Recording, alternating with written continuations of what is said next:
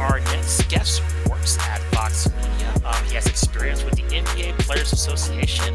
We have the pleasure in welcoming Olisa. Forgive me if I mispronounce your last name. Is it Azikiwe? Yeah, you got it. Okay, gotcha. That's like the part I was worried about with this interview. Joining Hoopsology. How's it going, Olisa? All good. Yeah. Again, having a good Sunday. I'm glad to be here. Talk some hoops. Talk the NBA, sports in general, and happy to be on. So, as we were talking off air, Olisa, our show did a lot of just coverage on the NBA bubble and kind of the perspective of the players and what they were going through when the first pandemic first hit. And we kind of want to get your perspective, just what the Player Association does, kind of like is their interworkings and how it relates to the rest of the NBA. So before we get to that, I just want to get to some kind of late breaking news that broke just the last couple of days with CJ McCollum becoming the president of the Players Association. What's Yeah. your opinion on that? And kind of what is his role? Like, I mean, it must be tough just him being a regular NBA player, but taking on this additional role of being the president of the Players Association. What does that entail for him specifically? Yeah, definitely. As you mentioned before, I've experienced being at the National Basketball Players Association. I was there for a little over a year or so recently. So as pertains to CJ McCollum, I know like in general, the position as like president is more of a more of an achievement in terms of leadership, in terms of like it's a sign that the people who like voted for you actually believe in you as someone who can provide decision making, can listen to people, and just an overall a good person to lead the charge when it comes to the union and players, and representing the players' opinions and their overall objectives going forward in this NBA. So for CJ, I mean, I personally don't have any relationship or had the pleasure of meeting him, but just from afar, I know that he's someone who's very curious about sports media in general, and the business of sports. So I'm like, from the outside looking in, I know he's going to bring that perspective and that expertise. Um, I was there under Chris Paul, and although I didn't get the pleasure of meeting him as well, because mostly he was playing in the season. So that's the thing. Half the year they're doing their full-time job or their other full-time job as being an NBA star. So a lot of the communication is definitely more high level, but definitely it's more of like setting the culture in terms of being collaborative, making sure like you're not only the person in charge, but like almost like a servant leader in terms of make sure you consider the opinions of the entire 450 members, because that's the number of people that play in the NBA.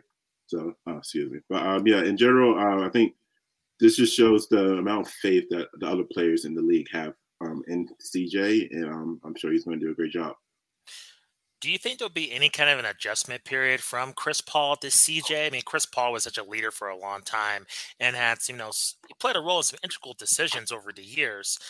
Is there any kind of like a transitional phase to CJ McCollum, or do you think it would just be kind of normal, him just becoming the president? Is there anything that you think CJ will do differently? I know you obviously haven't met him, but just in terms of, it's a new era. I mean, CJ's more of like these current players compared to Chris Paul of kind of the banana boat crew, lack for a better term. So is there going to be any kind of like transitional period or anything new do you think CJ will bring to this role, you think? Well, I think this kind of represents like the changing of the guard. You mentioned like Chris Paul, like someone who was drafted in 2005, kind of comes from that more old school type of like LeBron, Melo, Dwayne Wade, just older generation. So CJ coming into this position is more representation of like those younger players who are coming through the ranks, kind of achieving the leadership roles now, or being in power of being a leader now. So transition wise, I'm sure the executive team there right now is still Michelle Roberts. I know she's supposed to be in transition or so or such. But I'm sure she and the rest of the higher level executives there are going to do a great job of like bringing CJ on board. I know like you don't just become president; you usually have to put in the time and effort in terms of like helping out with the PA, before you are able to have that pleasure of being president. So CJ is probably not just coming into this just without a clue. I mean, it shouldn't be too much of a hard transition. I mean, obviously, there's going to be some like growing pains, but for the most part, it should be fine. Olisa, can you give us just kind of a general overview of the NBA PA and specifically the number of players that are involved in that as far as like leadership roles? Because I know not only will CJ McCollum be president, but we also have like several vice presidents. Can you just give us like, if I had never heard of the NBA PA before, just kind of the structure and function from the player side anyway? All right. So yeah, that's. I mean, just for clarification, I was on the executive side, so I was working with your lead negotiators, and more specifically, I was in basketball, the BRI side, so basketball-related income, in terms of doing all that. But I guess in terms of overall organizational structure, for the players, you have your president, then you have your vice presidents, which almost in a sense acts as like its own board, or if you compare it to like the president of the United States, you have like your secretaries and all those people. Like so a cabinet, yeah. Your cabinet, that's the word I was looking for.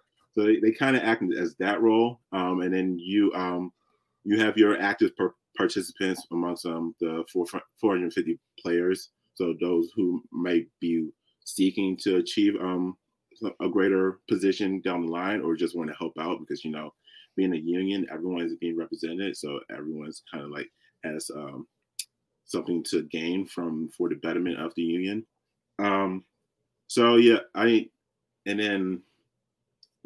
That's basically, I mean, from at least my knowledge, that's the basic structure right there. Yeah.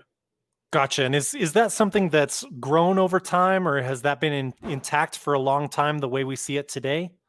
I mean, like most things, everything's evolved. So definitely the vice president's roles, or the amount of seats, has definitely grown over the years as like more and more people take interest in seeing the betterment of like players and their ability to reap the rewards of their hard work in terms of like likeness. And so that's one of the main objectives of the NBPA is one of the things. Since their more recent CBA negotiation, they got back the player likeness rights.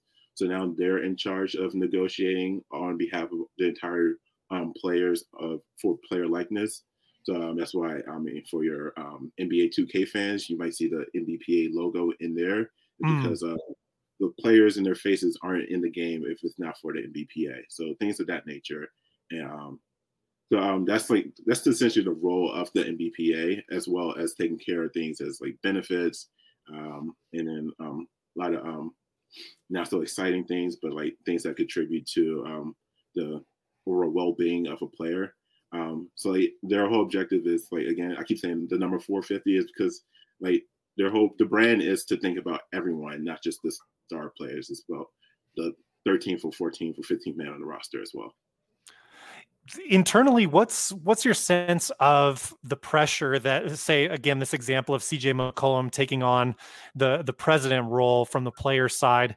What's your sense of the pressure that adds to him? I think, speaking just anecdotally for myself, it seemed like it earned Chris Paul a lot of respect. I think he's a guy who's respected, I mean, of course, for his game around the league as well. But are there any negatives to taking on a role like this for like a CJ McCollum? I mean, you're definitely like your name is more out there when it comes to like league businesses or business transactions and things like that, especially when dealing with the things that the NBPA deals with. In terms of pressure, I mean, Chris Paul was president for a long while. I don't think you can say or point to anything that being president like detracted from his career or any of his performance or so. I think for the most part, it's just as like even off the court, it just helps with like the overall maturation of these men or these players as men. And so CJ having the opportunity to be someone that younger players will go to when they have questions, or being in charge of like onboarding with the rookies in terms of helping them become more acclimated to the league. I think it's just going to better him as a person, more so than anything. And just yeah, I don't see it being as a detraction from, especially from a performance standpoint. Shifting gears, I wanted to get your thoughts on just his overall NBA season. It was such Mhm. seems like it's such a roller coaster. Some controversy, just some inconsistency with just players starting, just a pandemic, this playoffs. What were just your thoughts observing everything? Your impressions of just the eventual champion, the Bucks. Yeah. Did you enjoy this season? Just like I'm sure you're a fan of hoops, so what was just your overall just enjoyment level? Because it's kind of ranged all over the map. Can't really get a beat on like if people really enjoyed this season. I know I did. I enjoyed the playoffs. This is really a breath of fresh air in Yeah, terms me of the too. newer talent that was seen in the playoff scene. But what was your overall thoughts? Oh yeah. So overall, I mean, as a fan, I definitely enjoyed the season. Like again, there were a lot of plot lines and like storylines that like made it definitely more interesting or so. COVID, of course, made everything a little bit more different. I think it's from the situation where people were like not sure when it was going to start or like whether it should start, things like that. It's just you have to take into account like the league in itself is a business, and so I mean, from a product standpoint, I think you can say that the foul manipulations and the choppy flow of the game definitely kind of hurt the product. And as you see, the news broke today that like they're going to start implementing those new officiating changes to even the summer league games now. So that's just give you a sense of like how some of the fan feedback that was coming, that was being heard from the people in the league offices, and like they're starting to take notice and implement real things. The playing games of this past season was a success, in my opinion, in terms of like generating and sustaining excitement and intrigue in games and team standings late into the season. I know that was a strong concern, especially people in and around the league, or whether like do like your casual fans actually care like about who gets that 7 or 8 seeds or things like that. But this whole idea of like kind of like mirroring NCAA in a sense of like the being more desperate or just having more of a chance of getting in. So I guess you say it's more like college football than basketball. But in general, just the sense that like more and more teams and more fan bases will be more intrigued because their teams have more of a chance of getting into the playoffs is something that I think the playing games did a great job at doing. Obviously, with the playoffs, injuries definitely kind of harmed the product in a way. You know, players were injury riddled, but I still think it was very entertaining. There's a lot of players, young players like Trey Young that like rose up and like create a bigger name for himself. And as you see this offseason, created a bigger bag for himself in terms of signing. You have your franchises like the Clippers, and even like your players like Chris Paul, who overcame some demons and advancing further into the playoffs.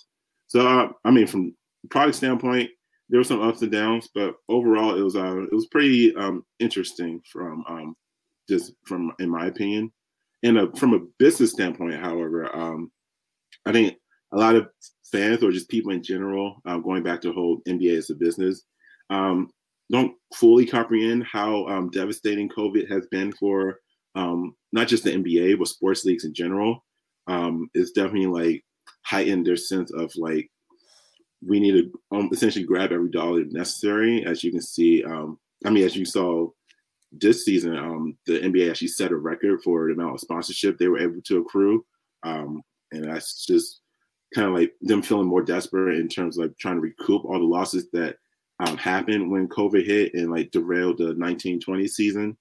I mean, just to add more numbers to that, like according to a lot of reports, especially, I mean, including like ESPN, COVID dropped league revenue from 1819 to 1920 by 10%.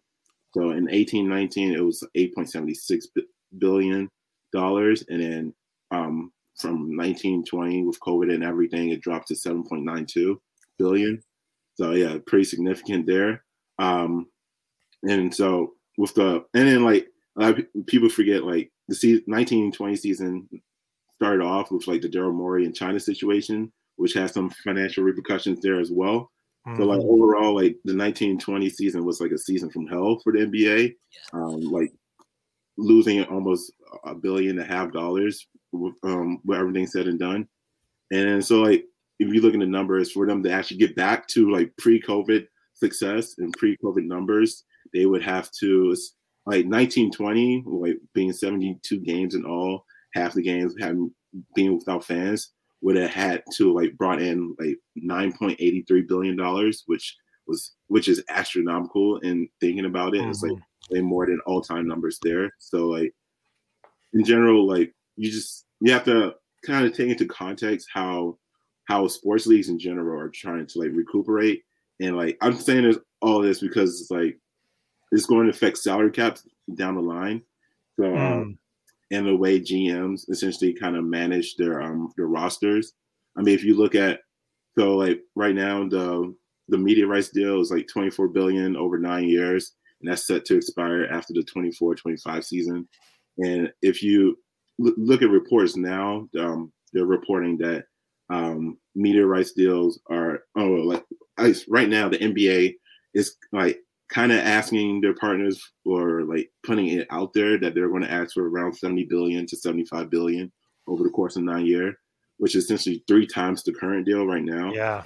So it's like it's more so like these like they're hurting, but like at the end of the day, when it comes to media, like a lot of sports, live sports is like essentially why a lot of these networks are still able to keep the lights on. So they understand that as well.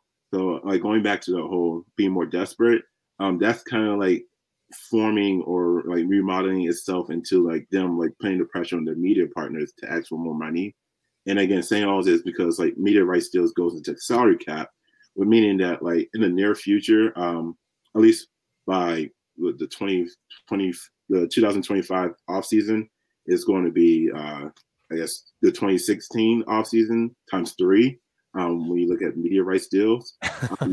Yeah, like everybody remembers how crazy 2016 free agency was.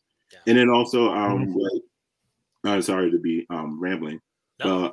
But also some like GMs might take it upon themselves to be a little more creative and like signing bigger contracts in the near future, because knowing that like those big contracts are going to be much cheaper down the line once the that alleged or projected big media rights deal kicks in. So, you give a lot of great information. So thank you. I have a ton of questions about what you said. So let's tackle the pandemic first. So before 2020, the thought of not having fans in the stands for sporting events was unthinkable. Now it's a total different paradigm shift where things are changing month to month. So with these leagues, are they prepared, like in your opinion, for like what happens if there's another virus out there? What happens if there's another strain of this COVID-19 that we're dealing with now, in which the NBA went through 2 different phases. They went through a phase of the bubble, and they went through a phase of having fans with, wearing masks or having fans with no restrictions. And you talked about these increasing media rights deals is one of the reasons why they're asking for more money. Obviously, they want to make more money. But right. the other reason is to perhaps recoup some of that loss that they would lose from gate revenue from season tickets. Would that kind of make them feel a little bit better in terms of, hey, if there's no fans and we're in this situation again, like we were in 2020, hey, we can get through. We know what to do in this situation. Is that some kind of like a fail safe in your mind, so to speak? Yeah, exactly. And if you even look at the structure of a lot of these deals, there's a lot of guaranteed money to the leagues in general. Even if you look at the NFL, who just recently signed their big deal, I think it was $100 billion. A lot of, like, especially from the union side, a lot of the arguments or like the dissatisfaction is that like a lot of the guaranteed money from those media rights deals goes to the leagues and their owners, and not necessarily the players in general. So yeah, it is kind of a fail-safe in terms of like, hey, if for some like terrible reason we aren't able to put on games with full capacity, or like have another bubble situation, like least from an owner standpoint, they still get paid or they still recoup a lot of money, and just based off of the structure of the media rights deals. So yeah, media rights deals are very important when it comes to the businesses of these sports leagues. And it kind of lowers or not, it kind of raises the floor on their projected revenue and projected profits and income, and like lessens the risk of owning and running a sports league or a sports team. Olisa, I wanted your thoughts on how the TV ratings tie into all of this, because it seems almost counterintuitive when you see that ratings are down a bit. And I think everyone understands, scheduling has been different. It's been different times, the past 1.5 seasons or however you want to put that. But if you see a trend continue where ratings are down, let's say below what they were in the 2019 finals when Toronto won, is that something that the league could potentially get pushback from the companies that they are trying to sell the rights to, in terms of this number that you mentioned, 3 times as much for these media rights? Or do you think there's enough competition that maybe they're just going to get what they ask for no matter what? Someone else will pay that. No, yeah, that's a great question. I think the key here is like the key in most situations is context. So especially when it comes like these live rights and like overall media, I think across the board, like ratings are going down. Like top TV shows don't generate the same amount of ratings as they did 20 or 30 years ago. And the same goes for sports and like everything. A large part of it has to do with like your streaming services like Netflix or your new ones like Disney Plus and Peacock and Paramount and all the other ones. And so like if you think of it like this, so the pie of the ratings is getting smaller, but these sports leagues still have the same share of the pie. Like, so the pie may be getting smaller, but like their share of the pie is still relatively the same or big or what have you. So they still retain that leverage when going into these negotiations with their media partners to get essentially what they're asking for, because like as I said before, like these media, especially these networks who aren't in the streaming game or aren't backed by like the most profitable or high valuable companies in the world, like your Amazons and Apple, they need sports leagues to put on these games, because like sports as a property is so special, because like if you don't watch it live, you kind of lose the luster and the value of it, and you can't like participate in the conversations around it because like you're behind. So you have to be active in participating with it in the moment, and that in the moment, that live aspect of it is so valuable, and like so that pulls in a lot of eyes there. And so again, like the pie may be getting smaller, but like these leagues still retain their sizable amount of that pie. Gotcha. I had a follow-up question to that, and I think Matt and I have been talking about the ratings, and you brought up the media rights still being up. I think you said, what, in 2024 or 25? Yeah, so the last year of this current NBA media rights deal is the 2024 to 2025 season. Gotcha. So, okay. Yeah. Is best as you can predict. I know this might be a super difficult question, but yeah, you're very insightful with your analysis of this. Is there any kind of a possibility that we could see a shift in terms of the networks that want the NBA? So right now we've been used to ESPN and Turner having the rights to the NBA. Is there any way that NBC, Fox, CBS, they jump into this fray of really wanting the NBA? Because obviously all these companies put out offers, but there's only certain ones that are like really super serious. So is there, do you think there's any kind of a possibility that we could see a shift in terms of other networks covering or picking up the NBA when those rights deals are up? Yeah, great question.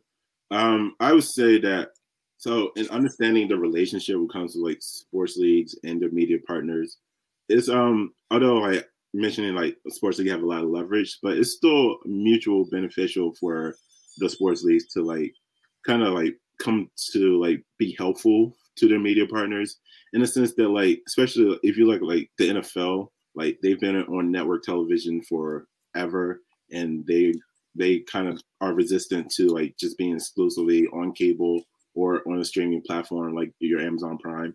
And like NBA is essentially the same way because everyone's chasing the NFL, especially in the United States. But so essentially, that from sports leagues, they want to be in front of the most eyes as possible.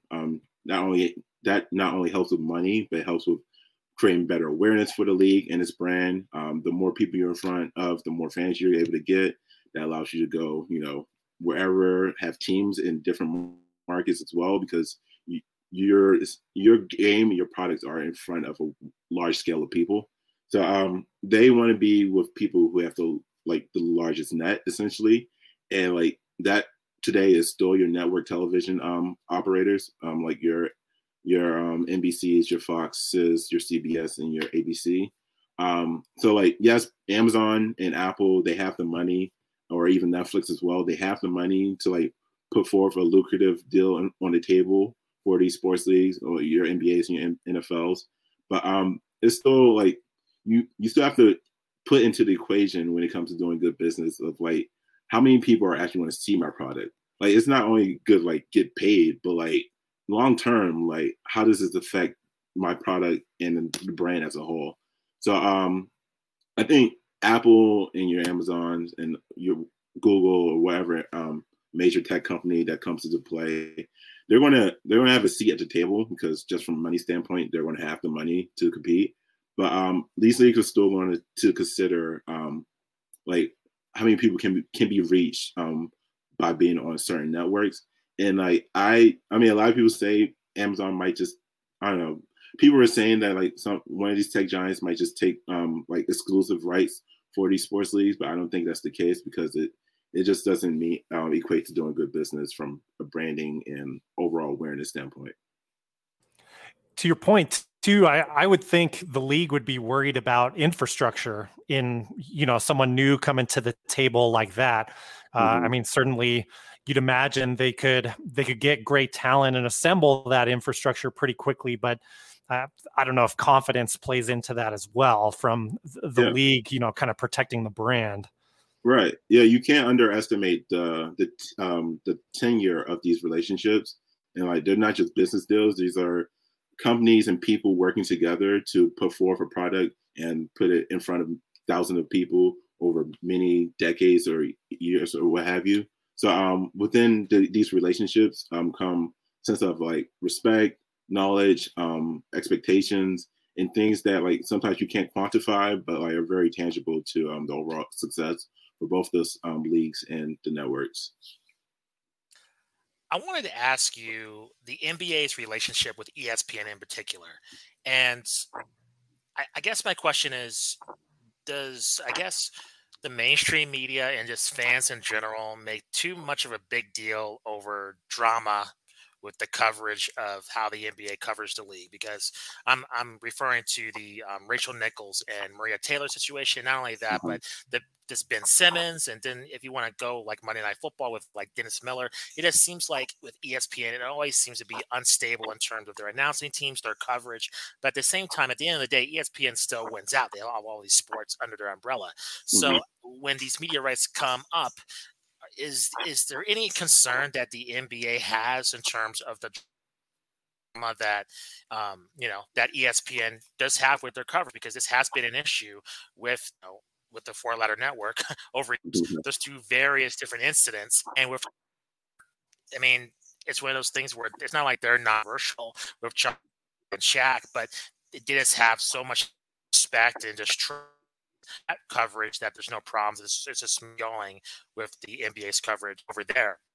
With ESPN, it seems tons of drama, but at the end of the day, does that matter? The contract negotiations come into play.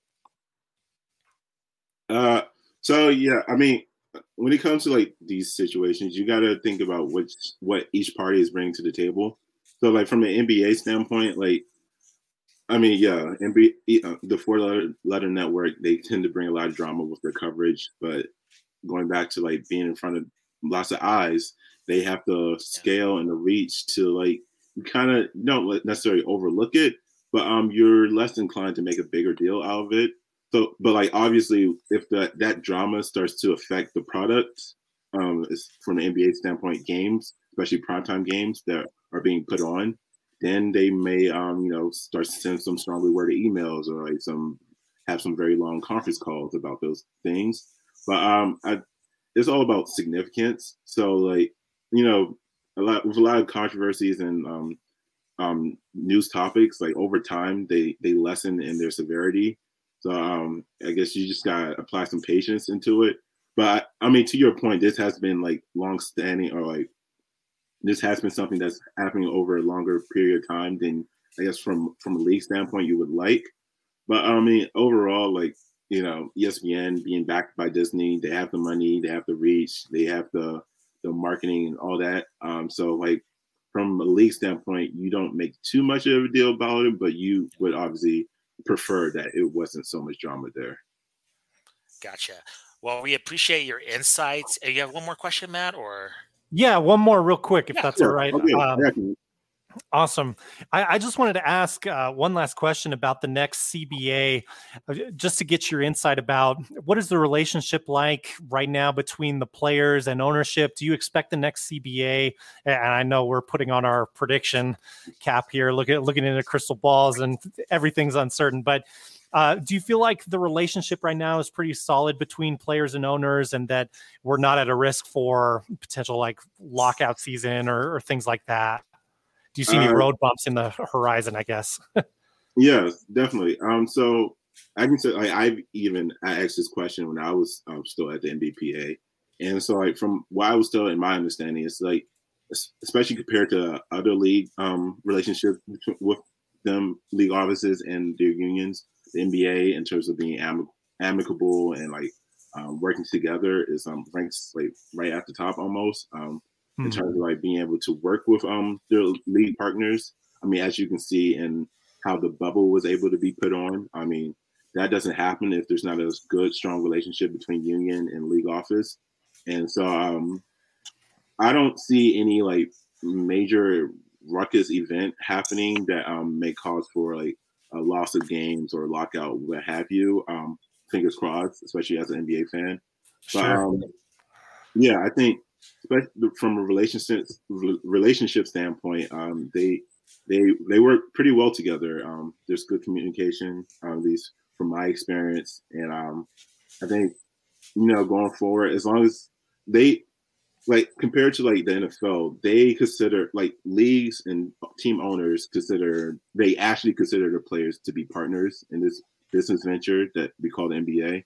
So that is important there because that affects like how you communicate, how you negotiate with your partners.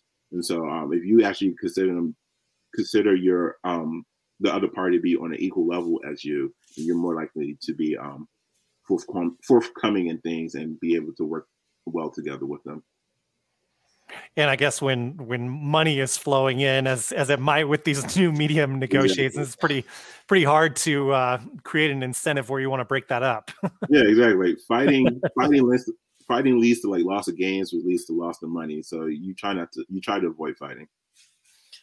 Yeah, that makes perfect sense. Well, thank you very much for joining the show. Please let our listeners. Go ahead.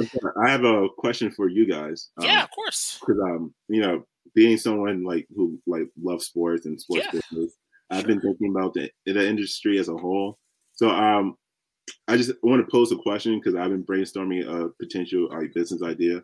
But like, I just want to know like from a sports fan standpoint, how do you like value the relationship, or do you think the relationship between fans and the teams and players that support, like how equal level or balance of a relationship do you think it is? That's a really good question. That's a deep question. Yeah. You want to take this, Matt, or you want to? Because I have a lot to say. You can take it. Go ahead. Go ahead. Yeah. Okay, so I think my mind's a little bit different because I don't know what you would call it, palette for sports is it's large, and it covers combat sports as well as team sports as well.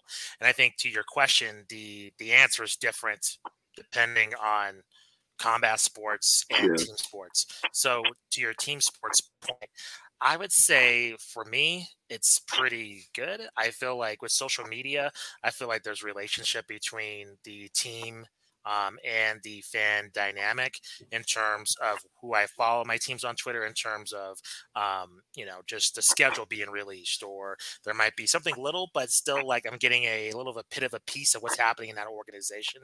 So I think social media helps with that. Matt still lives in Albuquerque, New Mexico. I was born and raised there. They recently got a soccer team, the New Mexico United, and they built their fan base slowly over time through this small ways of kind of ingratiating themselves to the community. So whether it's like a billboard or just small community events, and eventually that snowballed into a very hardcore fan base for a minor league soccer team. So, somebody living in New York might think, well, why is people obsessed with this minor league soccer team? But in Albuquerque, that's a huge deal, the New Mexico United. So they're able to cultivate that relationship over time because they cared about the community. So I think in team sports, they do a great job with that. I think if you're dealing with individual sports, that's a different story. So I think, for instance, I would say I'm a big mixed martial arts fan. So like the UFC, for instance, with its fan base, I don't think it necessarily respects them sometimes in terms of really showing them the history of the sport, because nowadays, there's so many names, Conor McGregor, Ronda Rousey. In the past, it's kind of, okay, who's the big name fighting? And then it's kind of it. Whereas the history of the sport's so vast that I don't think that connection is there unless you're a hardcore fan. So newer consumers of the product, they don't really understand kind of the struggle that MMA has gone through. Like when I witnessed it, where no one gave a crap about the sport and it was being called human cockfighting, no one really appreciates the journey that it went through.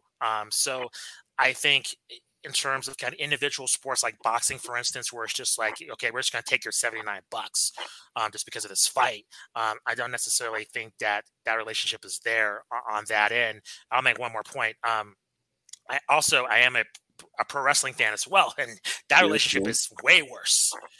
Just because you're dealing with a corporation that insults its audience consistently, so they don't really listen to their consumers all the time. So, and you've seen that over time through ratings, just in terms of loss of advertisers, loss of sponsors, and or ratings tanking. But you bring up a very interesting point. They got their biggest rights deals this past year, with the WWE being on Fox and on USA Network and on Peacock. Those are $1 billion deals, and their ratings are terrible. They're trash. But yeah, you had to make for a very good point that live sports is important. So the ratings are necessarily integral. It's that content. You're getting those live eyeballs there. So I rambled on long enough, but I think it kind of depends on whichever venue sport you really like. So go ahead, Matt. Yeah, I think, just to keep my answer kind of simple, I think what fans, teams, players, or athletes, whatever sport you're talking about, I think the goal should be mutual respect between all parties. Like, I think of the instances where maybe players left, sticking with the NBA, and there was controversy. Like take, for example, Kevin Durant leaves the Oklahoma City Thunder, kind of the team that technically the Supersonics drafted him, but you know what I'm saying, the franchise that drafted him. He leaves that franchise for the team that beat them. I understand the fans being really upset about that move and how that looks from a PR perspective. I also understand KD's anger in getting the response that he received from that. So, I think fans a lot of times get overtaken by their emotions and say things that I think in retrospect, if they just took 5 minutes or 5 deep breaths even, they probably wouldn't tweet that out. Right. So, I think in some cases, all parties are at fault at different times. It all depends on the individual cases, right? I mean, there are certainly hundreds of examples of team mismanagement we can point to as well. So I think just the goal should be heading towards mutual respect. And I think it's what makes NBA free agency so interesting to me every single year is how are players going to handle their moves to other teams from like a PR perspective, because you don't want to diss that community that you've been with for several years. And I don't think any player really intends to do that, but they also have career goals and aspirations. And sometimes I think the fans need to understand that a little bit better too. So I don't know, I'm kind of rambling as well, but I think mutual respect would be what I would hope for down the road. No, yeah. I mean, I posed the question because those are great points, and definitely like teams and like leagues in general need to do better in terms of like treating their fans and respecting their fans, and building stronger relationships. But I guess because I come from like a business background, so I was thinking like financially and like from a like essentially just like from a money standpoint. As sports fans, we we show our fandom through consumption essentially. Like if we like a player, we buy their jerseys, we buy their merchandises. We like a team, we buy season tickets, buy their merchandises. We pay for like NFL ticket and things like that. Or you like a sport like boxing or UFC or MMA, you pay for ESPN Plus or you pay for the pay-per-view. And I guess I saw that like there's not anything on the other end of that in terms of like from a fan, like how are we like profiting or just even like making some type of financial gain from our fandom? Like, is it just is a labor of consumption essentially or something like that? So I was just thinking like from a opportunity standpoint, is there an opportunity to like kind of level the balance scale in terms of like how the fan to sports league and teams or sports content interaction, like how to level that out financially. So but yeah, just thinking essentially. That's really interesting because to your point, Matt and I have done some interviews with about NBA Top Shot. Yeah. And even though I don't think that's equal by any means, I do think there's some financial incentive if you got into NBA Top Shot early. We interviewed a lot of guests that they got into Top Shot when no one heard about it, and they made a fortune out of it when it was really hot. And now you're seeing, with Top Shot going to a dynamic where you come to this game, a game that might be insignificant. It might be like, I don't know, two of the worst teams in the NBA, but you might get an NFT if you come to this event. And then bam, that, if you get a player that turns out to be great and you can sell that NFT on, on that NBA Top Shot, that can be that financial incentive. But I think for the most part, I don't think there's a way for the fan to necessarily get into the business side of things. I think it's more of I don't know, and this is where it gets very, I don't know how you would say this. I don't know. I think the fans are more connected through feelings in that sense of community. I think that's more worth than the actual financial incentive of things because, I'm a fan of a lot of different things within sports that other people make fun of or they judge. And a lot of it's just through the love, like boxing, for instance, where it's just, Jake Paul gets the headlines or, just a lot of this, name fighters get the headlines, but, following a fighter from you watching them from like a smoker from they're like, 10-0 to when they're rising on pay-per-view. I mean, that's an investment of, being a fan from that long period of time in which you get to see them on pay-per-view. I'm not getting any money out of it. If anything, I'm spending money to go see them. So it's the other way around. But at the same time, like a fan of, like, for instance, Canelo, been following his career since he was an amateur, they're invested in him that's a 10-year, 20-year relationship on pay-per-view in terms of merchandise. But they're they're down to spend that money. So I think if anything, I think it's kind of the other way around where it's more emotional rather than the fans really getting to it from a kind of business aspect. But of course, it would be cool to, if I'm a fan of the Chicago Bulls, to get into whatever business success they may have over a long period of time. I think that'd be awesome. But I think it's much more of a kind of that personal relationship that's mostly seen. I don't know if you're sure to feel the same way, Matt. Yeah, I mean, the only thing I can think of is like a unique structure like the Green Bay Packers where that community has ownership ties to the team. But that's, of course, a very unique situation. Yeah, I agree. I agree with the point Justin made about like NBA Top Shot. And I think also sports cars in general kind of come the closest in terms of being a solution to that weird dichotomy or that relationship that fans have with in their fandom. But yeah, I mean, sometimes I would just sit back and think, is there a way for me, like, I don't know, I grew up loving Kobe like if they're like, I mean, I don't think I was. Well, if like from a fan standpoint, is there a way to like Kobe gets drafted and then traded to the Lakers in '96, and like you were such a big fan back then that like you knew he was going to be big. That like I don't know. I mean, I guess like you require sports cards or rookie cards or Yeah. something like that would be the solution, and then like you hold onto it till they become this huge legend, and then like I guess you trade it in, and then there goes. I mean, it's the end of your financial fandom of that player.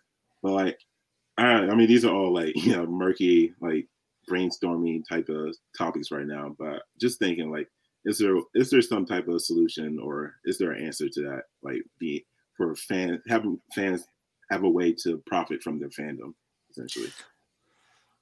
Yeah, I mean, I think like the only answer right now, outside of the things that you mentioned, would be like content creation. And I mean, you look at like the rise of Brian Windhorse, and so you could have been in this scenario like Kobe Bryant's Brian Windhorse, have the inside scoop on him, and basically dedicate your career towards following him and having that inside scoop and relationship. But no, it's a really interesting question, because you could definitely cultivate deeper relationships with fans that way. So I could see how finding an answer would be appealing to these organizations as well. Yeah, exactly. Yeah. I would say, to your point, maybe soccer is kind of the closest, because they have actual, like, I don't know, for lack of a better term, clans in terms of like they name their dance sections, and they have like the bars they go to, they have their own merchandise. Yeah. And so if maybe teams were to pay those certain section of fans and get them involved, I think that might be a way, because I mean they are a massive factor. Maybe go to any kind of a massive soccer match or a football match in Europe, you'll see different subsets of fans of the same team, Right. and they're like, I mean, you might see a pub out there. Hey, we're the supporting club of whatever, Manchester United, but we're a subset of fans that support Manchester United. So I think if anything, maybe supporting a subset of fans that they're responsible for outreach, they're responsible for kind of getting the word out, and you're paying them because they have a more of an emotional tie to the team. So that's the only really thing I can think of, is kind of taking advantage of those fans that are really hardcore into it and rewarding their fandom that they're going to do anyways with some kind of financial incentive. Yeah. Yeah. Well, Thank you. yeah, well, we appreciate you being on the show. Let us know where we can find you on social media, excuse me, and what you're working on, like in the future. Any projects or anything we should kind of be on the lookout for? No, yeah, definitely. So you can, I mean, I guess you can find me. I mean, this might sound corny, but you can find me on LinkedIn. I check my DMs a lot, so if you have any inquiries there, social media wise, Instagram, you can find me. I think it's Olisa_AZ, at Olisa_AZ. And then venture or projects wise, I want to start I'm planning on starting like a blog centered around my expertise in sports business, and kind of I feel like there might be a little of a need or a niche for like kind of not synthesizing all the like back end business things that happen, and like kind of like synthesizing it into a way that actually applies to a lot of fans, like give them a reason why they should care, like i.e. the media rights deal and how it affects salary cap, and how that will affect the makeup of your favorite team. So things like that, that probably be under the title of Sports Business Feed. Still workshopping the title there. But yeah, overall, that's where I'm at right now. I'm hoping to do more in terms of content. But right now, it's been definitely just more of like learning and working and like growing my career. That's awesome. And I think there's definitely a need in that. I mean, I'm a huge sports business nerd. I love ratings. Because this it's kind of the sports I follow, that was kind of the heart, like that's like integral to their business surviving. Whereas kind of team sports, they're kind of all good for the most part. There's no threat. So kind of the way that all these sports kind of interwovenly affect each other, I think it's really fascinating. So I'll be on the lookout for your blog for sure. Yeah, appreciate it. Yeah, well, thank you very much for coming on the show. We'll definitely have you on. I'm sure it's going to be a very interesting year in terms of this media and other stories. So we'll definitely have you on for your expertise. Yeah, let me know. Appreciate it. Love being on. Thank you. Welcome to another episode of Hoopsology. I am Justin Goodrum, joined by Matt Thomas. What's up, man? What's up, man? I'm doing well. We just got done interviewing Olisa Azikiwe. Right. Thank you to him. Big shout out to him for joining the show. That was very insightful. I learned a lot that I wasn't expecting to learn. Yeah. How are you doing? Good, man. And you're right. Olisa was awesome. And I can tell you this, he'll probably be our go-to media expert. So if anything goes down in terms of drama and of what happening with the NBA, I'm sure there's a lot of it. I mean, there's, how it is. Basketball has a lot of hot takes, hot opinions, and people get up in arms about stuff. So he has great insight. So I'm looking forward to talking to him. And again, if you're looking on our video feed, that will be on our YouTube channel, and as well as our Facebook feed as well, IG Live also, that's on there. And if you're listening to the audio portion, you just check that out. So I hope you enjoyed that interview as much as we did. On today's show, man, we're going to recap the United States winning the gold medal, beating France, and stopping the doubters. It's kind of hilarious in terms of when the U.S. loses. There's up in arms. There's panic over Twitter. It's just like, we're dealing with the pandemic and there's other things that are really, so serious in our society. But the U.S. loses in basketball and all hell breaks loose. So I'm glad the USA beat France so we can move on to more important things. But we're going to recap the United States beating France 87-82 to win the gold medal over France. Just to recap the game a little bit, Kevin Durant scored 29 points, and he was very integral. I watched this game. I could see it in his eyes. He was just in a mode of aggressiveness the entire time, even though just looking back on this Olympics, their three-point shooting was atrocious, but you can see them being massively aggressive. So I think this was a massive accomplishment, as I said earlier, to Matt, to yourself, Matt, off air. You had Drew Holiday, Devin Booker, Chris Middleton, taking a long flight after their celebration. I'm sure they were drunk. Let's just keep it real. In terms of their celebration, they're hungover. Just you're off this high, right? Of this, you just win the world championship and you have to go to Tokyo to, compete in this international tournament that is very, very competitive. Just for them to participate and be a positive factor, I think is a huge accomplishment. So go ahead, Matt. Go ahead with your recap. Yeah, well, just real quick to kind of set the stage for this, we did have 2 losses in exhibition play. Correct. That was to Nigeria and France, if I'm not mistaken there. So it was good to have redemption in this gold medal game and beat France for that. A very talented, a very big French team. But heading into the preliminary round, just for those of you who didn't catch it, the United States took care of business, beating the Czech Republic 119-84. You can see it on the screen here. In the quarterfinals, we took care of business against Spain. And this is where myself, as a fan of Team USA, started feeling a bit more confident about, hey, you know what? We really do have the best player in the world right now, or at least the best player competing in these games currently. And we really should take care of business. To me, that the expectation still every Olympics is that we should be taking gold unless something goes extremely wrong, even with the roadblocks that you mentioned or the obstacles that you mentioned earlier. We hold a pretty high standard, given that we have the '92 Dream Team. We kind of pride ourselves for being the originator and the growers of the sport of basketball. Moving into the semifinals, we take care of business against Australia. No small task there, given they've got, Joe Ingles, Patty Mills. They have Jock, I can't remember his last name, but we talked about him last pod, who just signed with the Spurs. So that's a legit team in Australia. And correct me if I'm wrong, Justin, but in the finals, as you'll see, you mentioned that we beat France to win the gold medal. Australia, wins their bronze medal. I believe that's the first time the Australian basketball team has medaled. So congratulations to them on that. Was really cool seeing Joe Inglis and Patty Mills celebrating together on Twitter for that. So Justin, let me ask you just broadly, was there a month, like I mentioned, our match against Spain, where we kind of flex a little bit, we win that game by 14 points. Was there a moment for you where it felt like expectations of this team were a little bit higher now, or they'd kind of settled in, or maybe just turned a corner as a cohesive unit? Sorry, Justin, I got you. I think you're on mute. Oh, sorry about that. There we go. I was nervous. Sorry about that. I was nervous about this entire tournament, to be honest, because I watched some of these games. The way they did the start times of the games, it was able to be viewed in prime time. I think it was like 9-10 o'clock Mountain Time. Just watching it, their 3-point shooting was terrible. Like, we're talking like going stretches of like 0 for 9, 0 for 10.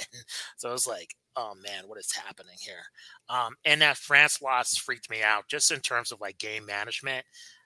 That was baffling to me. I'm like, I don't know, those caliber of players and Popovich, I didn't understand what was going on in that sequence.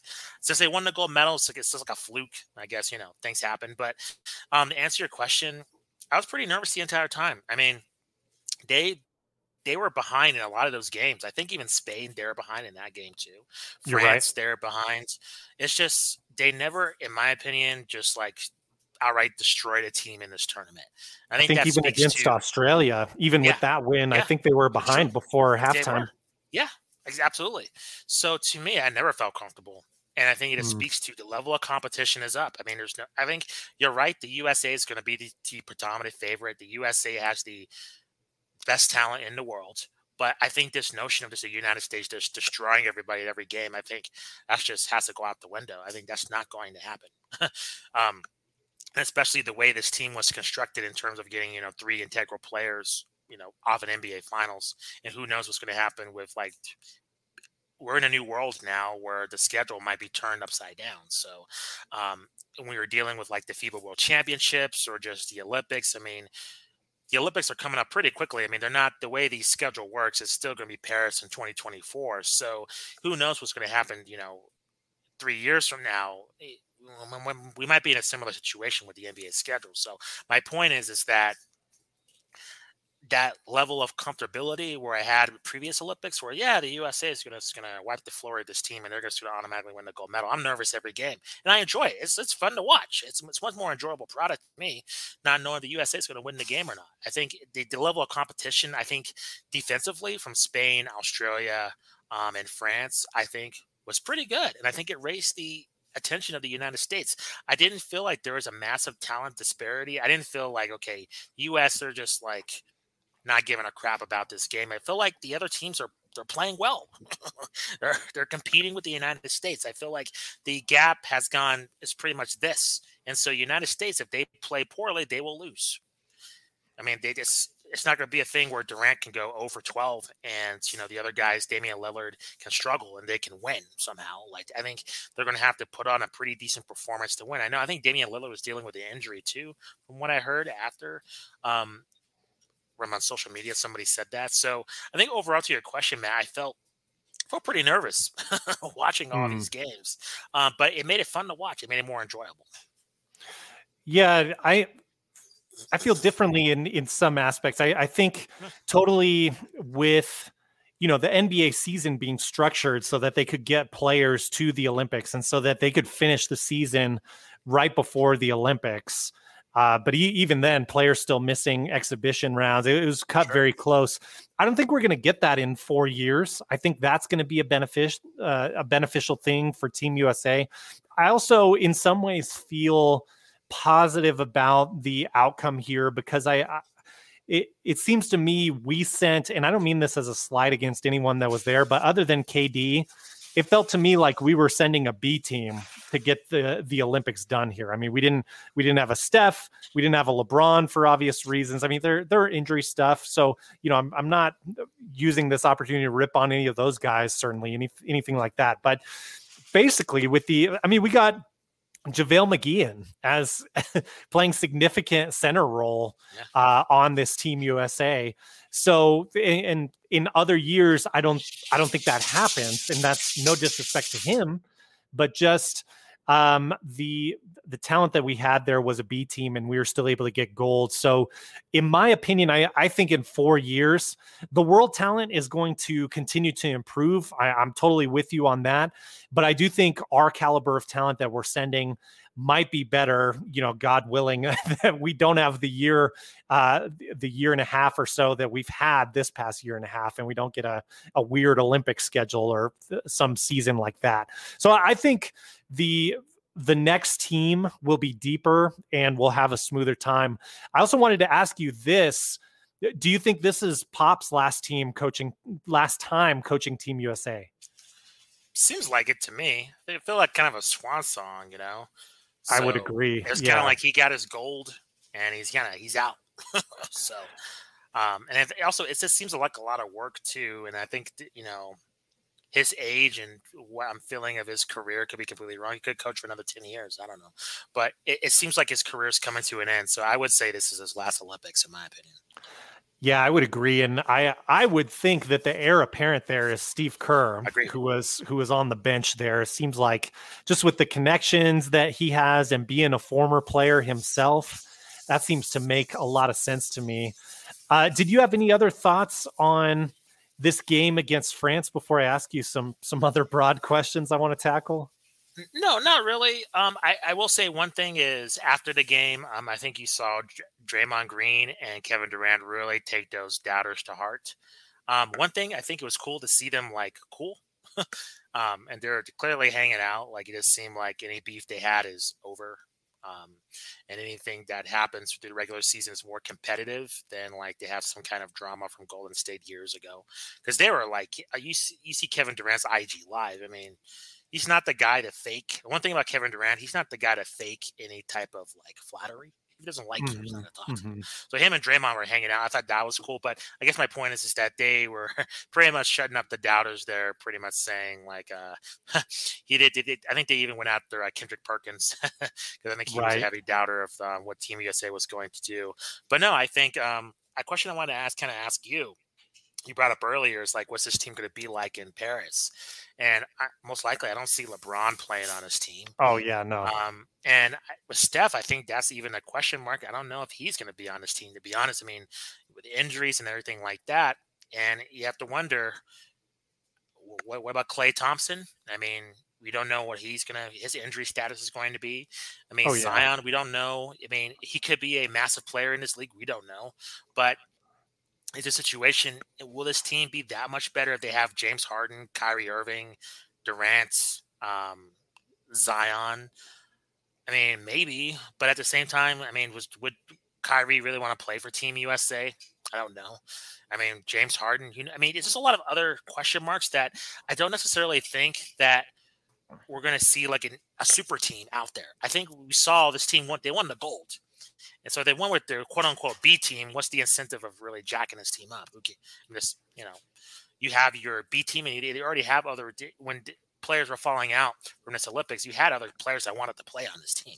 So I think it's abundantly clear that they don't necessarily have to put out, the A plus guns are blazing. Let's make sure we have 12 all-stars on this team.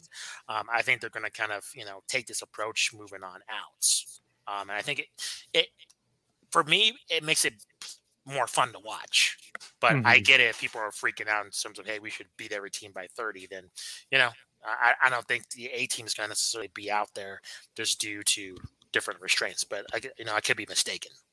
Well, to your point, next Olympics, Luka is going to be the best player in the world, hands down. And I don't know if that's enough to get Slovenia to the medal stage, but they're going to be in the hunt for sure. Got there before, yeah. And you got to think they're going to be working hard, knowing that they have Luka to develop other talent around him to get to the medal stage. And I hope for his sake he does get to the medal stage.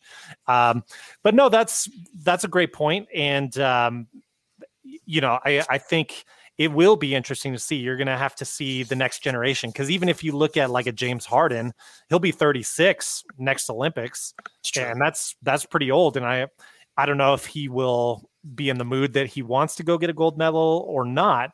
But we're going to see, will pressure be there on Anthony Davis? Will we see like the rise of Zion to come and can kind of take the mantle? It's kind of this whole act of passing the baton. And it's been this way for a few generations of players that we've had the privilege to watch now. So you're absolutely right. I mean, I think if the U.S.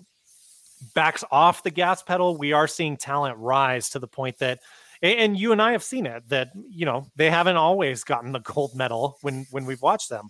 So yeah, they need to keep their foot on the gas pedal if this is important to Team USA to win the gold. And you're right. It does make it more entertaining because there is a real threat now and multiple threats from other teams.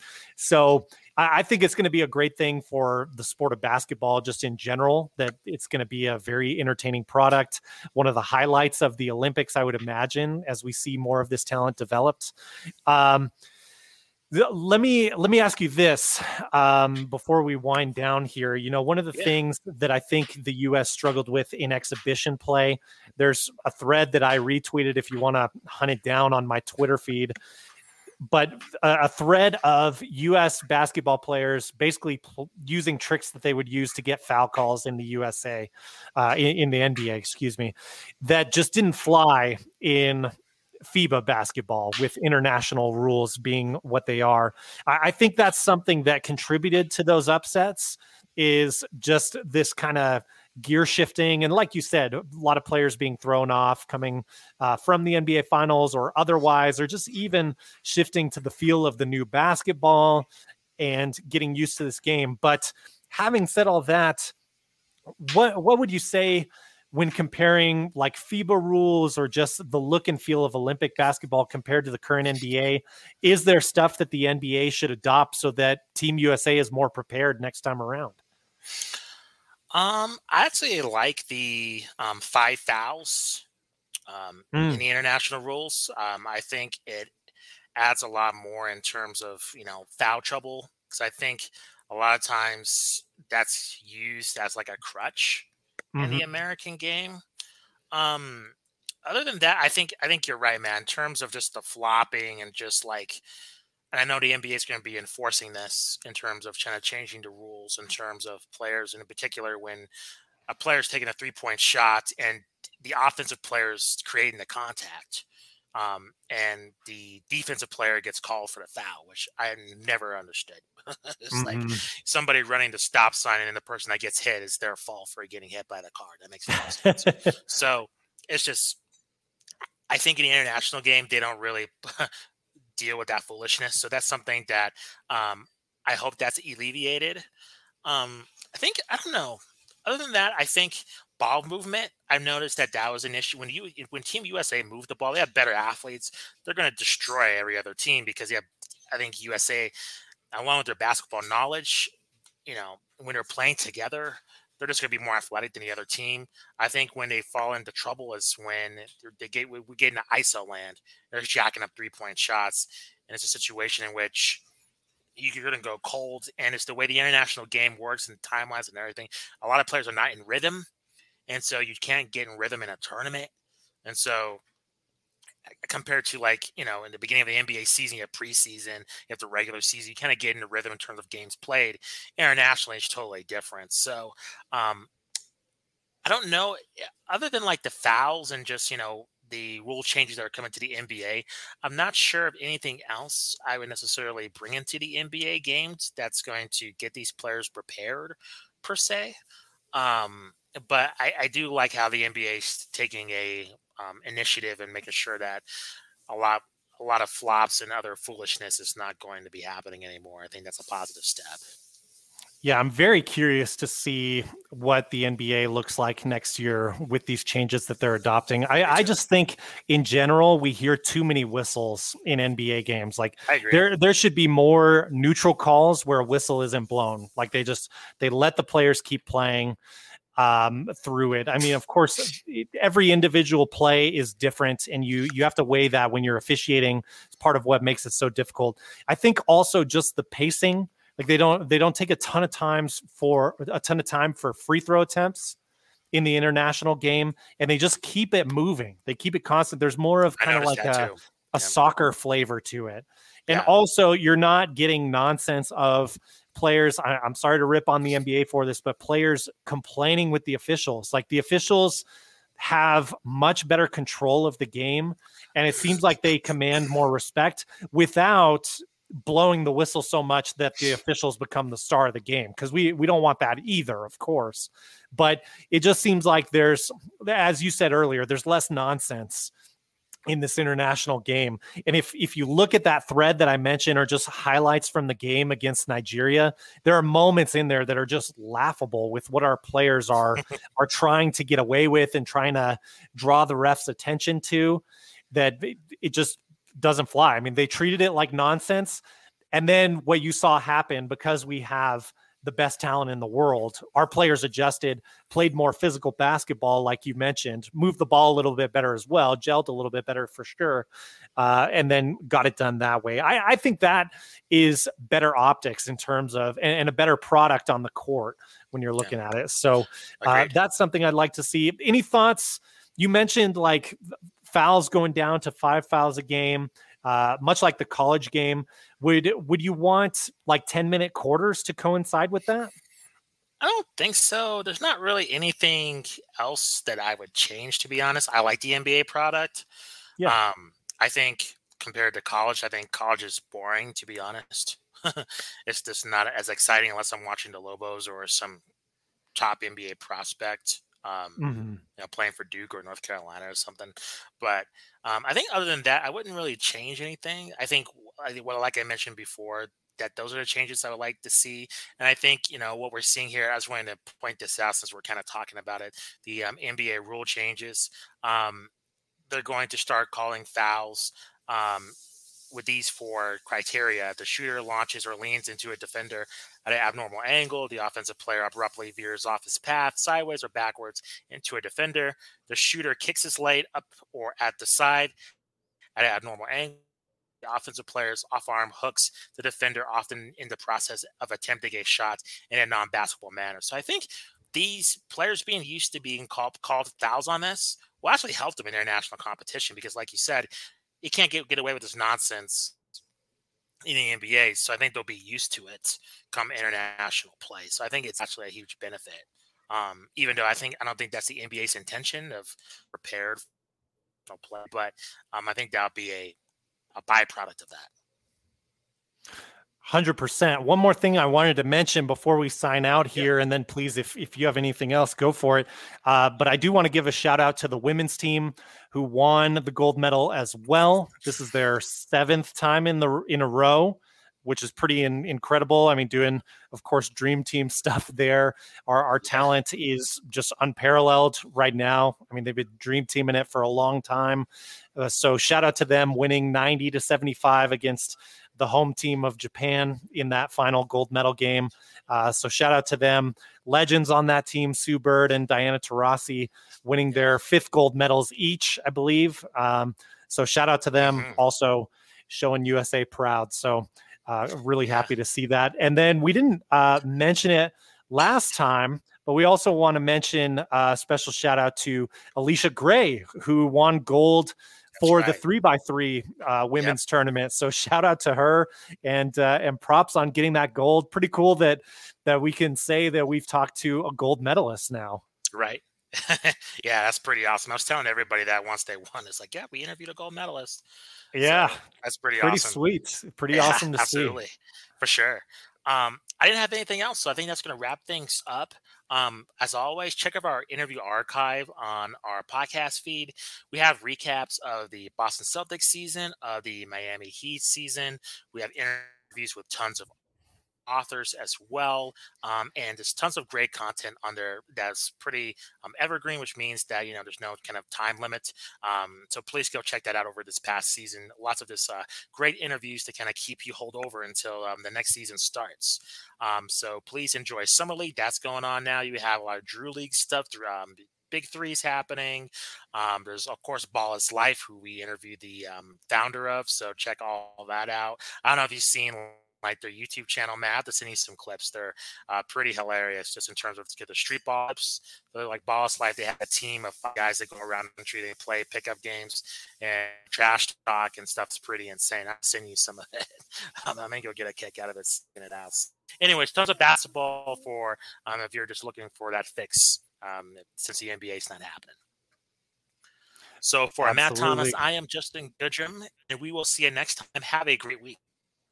Peace.